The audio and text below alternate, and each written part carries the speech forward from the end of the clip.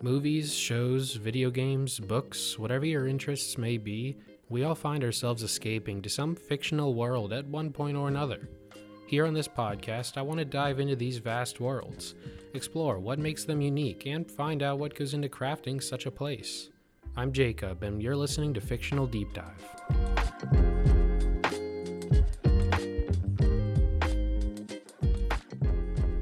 Welcome to the very first episode of Fictional Deep Dive. Before diving into today's topic, I want to give some insight into how exactly the show will run moving forward.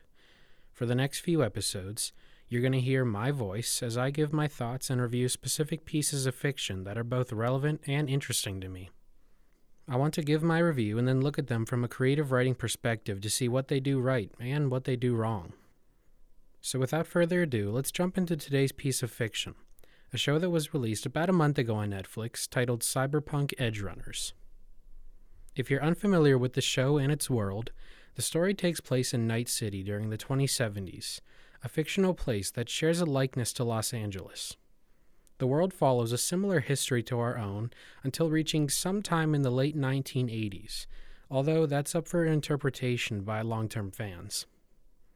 The main difference between our world is that the world of Cyberpunk Edgerunners and the game it's based on, Cyberpunk 2077, is one that is divided by endless wars and fights of control by megacorporations throughout the city and the world. However, before I begin to unpack this and find out what role the show takes in this world, I want to go into the history of the show, primarily looking at what it's based on. As I mentioned before, Cyberpunk Edgerunners takes place in the same world as Cyberpunk 2077, a game that was released back in 2020 and takes place in the year 2077, hence the name. Although not all that necessary to the history of the show, the game received an extremely poor launch, with the game being practically unplayable for a year at least. Although things have begun to turn around, it's safe to say this blunder definitely had an impact on the public reception of anything new coming out of this fictional universe, including the show. This is why the show's success was such a surprise to many people, fans and non-fans alike. Cyberpunk Edgerunners is a prequel to the game, and although no actual date is given, it takes place roughly a year prior, placing it in 2076. The show basically takes the world created in the game and places its own story and characters into that world, which is part of the reason why it works so well, in that it doesn't spoon-feed information about the world into the show, but rather allows audiences to either already have an understanding, if they've played the game that is, or observe all the minor details sprinkled throughout the show to instantly pick up on the type of world this is. Although Cyberpunk Edgerunners is based on the game Cyberpunk 2077, the actual world and some of the minor characters present in both titles actually come from an old tabletop RPG created all the way back in 1988 by video game designer Mike Pondsmith, simply called Cyberpunk 2013. The game has had a few different versions released, so the names do vary slightly, such as Cyberpunk 2013, the original, Cyberpunk 2020, the second version, Cyberpunk Red, etc., but 2013 was the first edition. To begin to compare the world to our own, I'll have to focus mainly on the video game Cyberpunk 2077, as it was the main introduction to this version of Night City that introduced the sights and sounds that would be present in the show. Now let's shift away from the history of the game and the show itself and focus a little bit on the actual content featured in these pieces of fiction. Night City basically takes place in our own world, as I said before, but with everything cranked up to the max. Capitalism is portrayed in a very negative light as corporations control basically everything, with advertisements being unavoidable. There are even ads in people's homes, whether it be on the walls or whether those homes have vending machines constantly blaring ads in their kitchens. You can probably tell just by me describing it that this isn't exactly the best place to live. The city itself is independent from the rest of the country, allowing it to have its own government. But of course, the actual puppet master behind the government heads are the corporations. Some of these corporations in the show and the game are Arasaka, Militech, Kang Tao, just to name a few.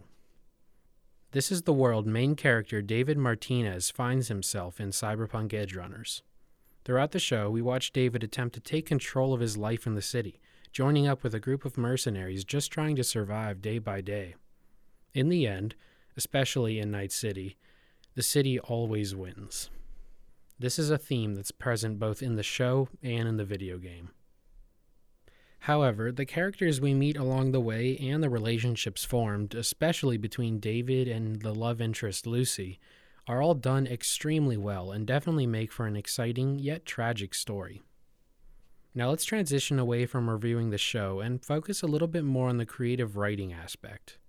What does the show do right in its world building, and what are some tricks people can learn while watching? One thing that is a staple of writing stories, mostly when it comes to script writing, is show, don't tell. It's almost always best to show an audience what somebody is feeling, rather than telling them what they're feeling outright. While I haven't played the tabletop RPG, unfortunately, the video game and the show both do this extremely well. Night City feels so lively. It's a breathing place, living, and part of that is because the writers treat it as such.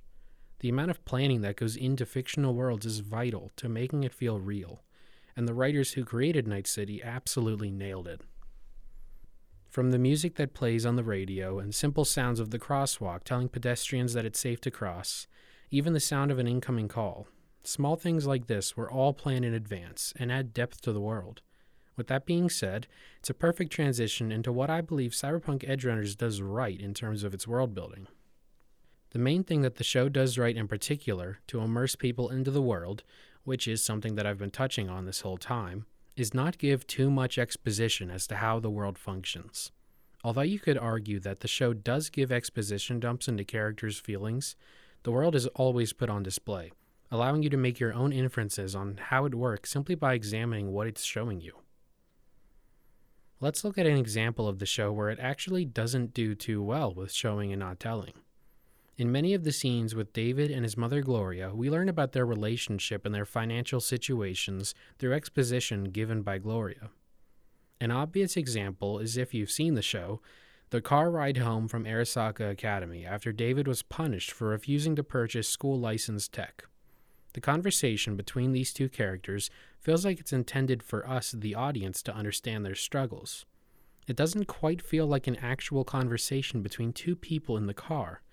Although this is between character exposition and not quite world building, it's best not to do the same thing. For those writers out there trying to craft your own fictional places for your stories, add in small details that may seem meaningless while writing, but help to add depth and a sense of history to the world. This is something that I myself learned in creative writing classes that I've taken in college. While it's okay to have the occasional exposition dump, like ones between David and his mother, they should only be used if there is no other way, or maybe if you're tight on time, schedule-wise, when it comes to the length of your story. Another way that exposition dumps may help is for details and information that are too complicated or too complex to simply show, and actual exposition would help to get information across to the audience. But information like this is rare. For worlds and the characters occupying those worlds to feel believable, they have to have a history and a unique background. This is something that Cyberpunk does right in so many ways, whether it be the show, the tabletop RPG, or the video game, and why I believe it's worth investing in for those interested in the cyberpunk genre and looking to write their own fictional stories. Although I've briefly touched on the show and the world of Cyberpunk Edgerunners, I wanted to keep today's episode relatively short. That and the history of Cyberpunk would take a couple hours to tell at least. I hope you were able to learn something that you didn't already know if you were a fan of the show Cyberpunk Edgerunners. And if you weren't, maybe I've convinced you to give it a try through my review of the show. In the next episode, we'll be looking at Amazon Prime's Rings of Power, which just wrapped up its first season. We'll mostly focus on the writing of the show and dive into some of my thoughts, but that doesn't mean we won't take a look at the fictional world Tolkien created that the show is based on. I want to thank you for listening to the first episode of the podcast. I'm Jacob, and I hope to see you next time on Fictional Deep Dive.